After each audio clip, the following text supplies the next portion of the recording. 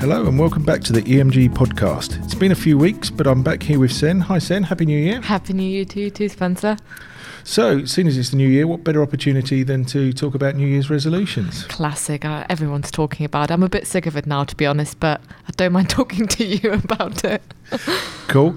So, I've heard that the average New Year's resolution lasts about 6 weeks, ending in about the middle of February. Doesn't surprise me. How long do yours last on average, do you reckon? Do you know what? I've actually kept last year's one. Last year's one is the first time ever that I've kept it. Before that, every year I set myself the same goal, which was like, get my driving license, but I just never did it. But yeah. Last year I did. What about you?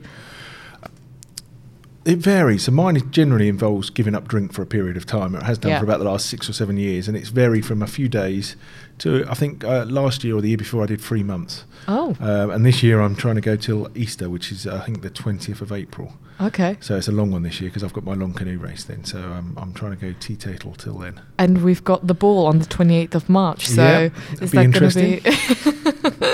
Yeah, that would be Ginger interesting. beers. Exactly. So what resolutions have you set yourself for this year then? If you've kept last year's ones, what are you going to go for this year? Yeah, I've got two actually. So they're both completely different as well. So I started learning Spanish about 2 months ago when I was at home off ill.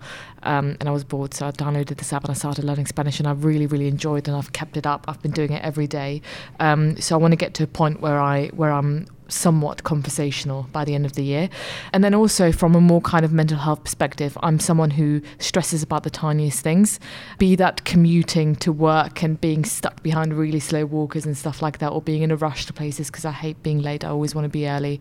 So just little things like that are not always worth stressing about, that I'm going to try to be a bit more calm about. So those are my little goals, I guess, for the year. What about you?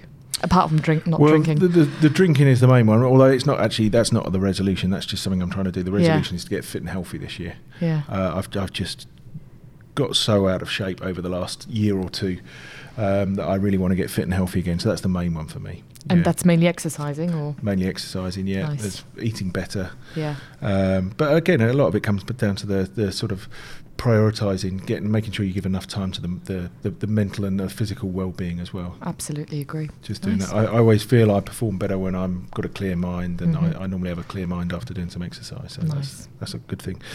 On that note, how do you choose what's going to be the right goal for the year? Do you have a specific sort of formula that you use, or is it more of an off-the-cuff type thing that you're doing? I never really start thinking about it until about a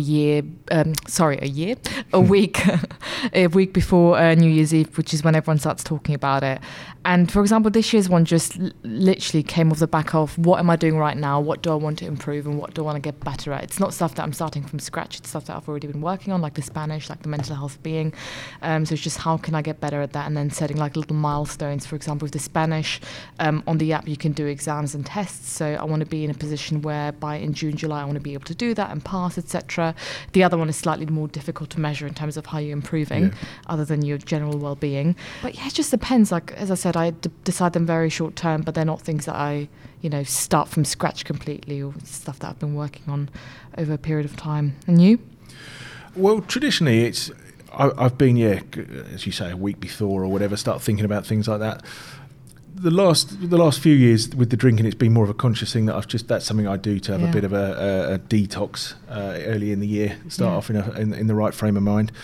I was talking to a business coach a few months ago, and we were talking about his personal development and what he was doing, because he does a lot of travelling to conferences and stuff like that. And I said, how do you work out what you're doing? And he said, well, for the business, you have a 12 or a 24-month plan. Mm-hmm. I do exactly the same for myself. So I know for 12 months in advance what I'm trying to achieve in my personal development. So I book them a year in advance, so I know what I've got to look forward to. So from then on, I've been doing that for more on my personal development. So part of what I'm doing this year, there's some of the New Year's resolutions are to fit in with the plan that I've got for the next 12 months in terms of my own personal development as well. So it's more strategic this year. Yeah, and I mean, you said you've got the race coming up as well. So with the health and fitness one, that's a good one, like a little milestone to have in between. And after you do that, you're in a better position to say, okay, I did this well. I was fit enough, etc. So, and I think with it that one of the things we mentioned early on is that most people give up by February. Yeah. I think the key with this is it becomes a habit if you do it. The more often you do it, the more it becomes a habit. And once you get into the habit, you just do it without thinking about it. And quite a few of the things that we do, myself and Dan, is we'll have, Dan calls it his dream board, in which if I know I'm trying to achieve something or I've got a target for something, I'll put a reminder in front of me every day. So if it's a new car or if it's whatever it is I'm trying to achieve, I'll have that picture or that something in front of me that reminds me of it every day. So on those days when I'm like, oh, I can't be bothered to go to the gym today or whatever, I look at that picture and it's just like, no, that's why you're doing it. Go and do it. And it just gets you into the habit of doing it. Absolutely. And actually, I've read research which points out that making changes successfully isn't due to necessarily the mental willpower, but actually it's because you formed a habit, and they automate their behaviors and they get them, I guess, towards their goals. But I don't know if this is true. I keep reading this, but I've never actually tested it out. But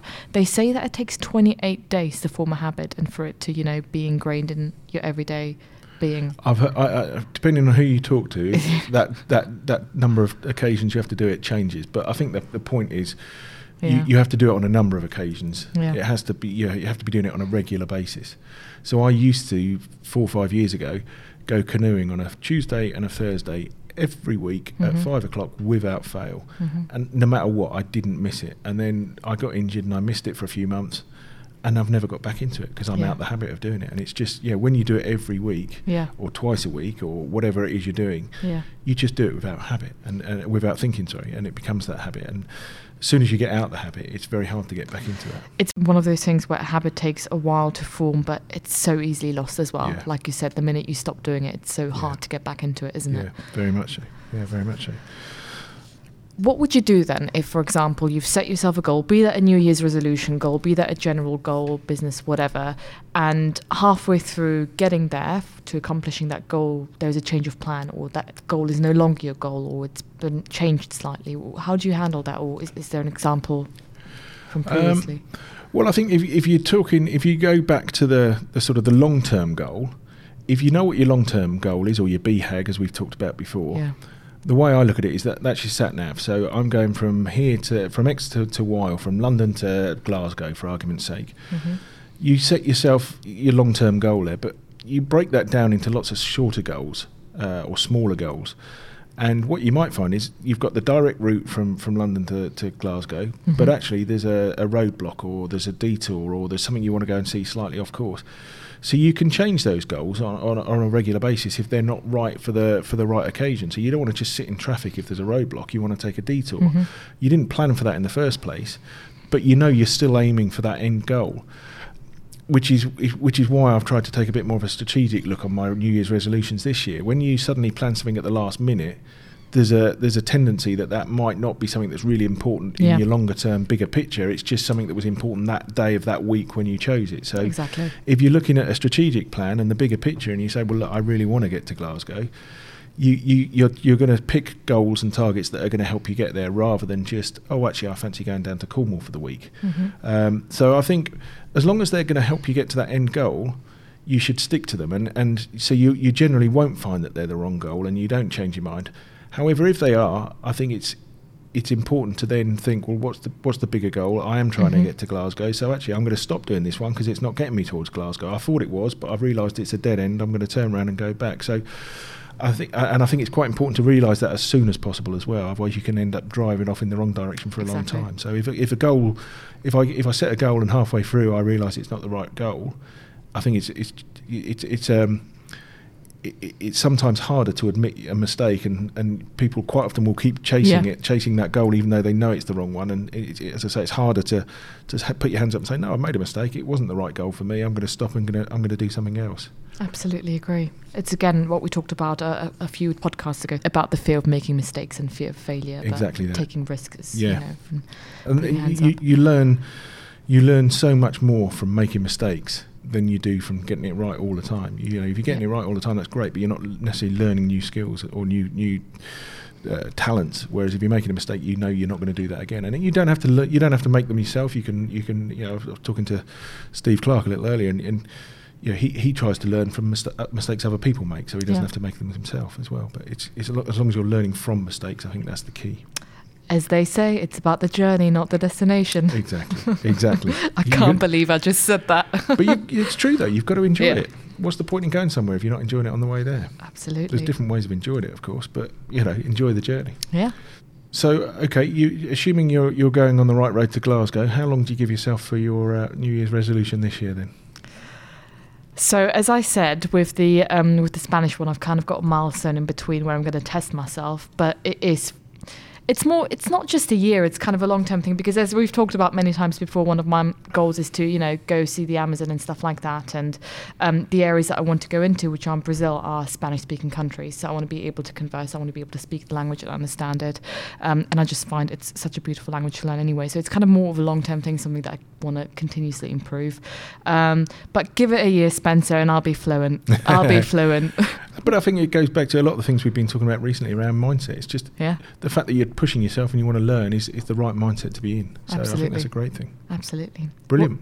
Do you tend to give yourself the year as well and then come back to it at the end of the year and be like, I've done that? Or Yeah, depending on what the goals are. So for the drinking one, it's till Easter, when I've got to do the 125-mile race. For other ones, it's an annual thing. So I've set myself 12 targets for the year and stuff like that. So yeah, they're generally for the year. And then did you break it down in terms of this is how many times I'm going to work out a week and stuff? Did you go into that much detail? Yeah, so I've got all of that. Yeah, nice. So it's literally down to the day. I know what I'm doing each day. It's quite sad, really, but yeah, exactly. Love that. I have my diary planned out for the next however many months and years. Nice. Whether I'll stick to it, we'll see.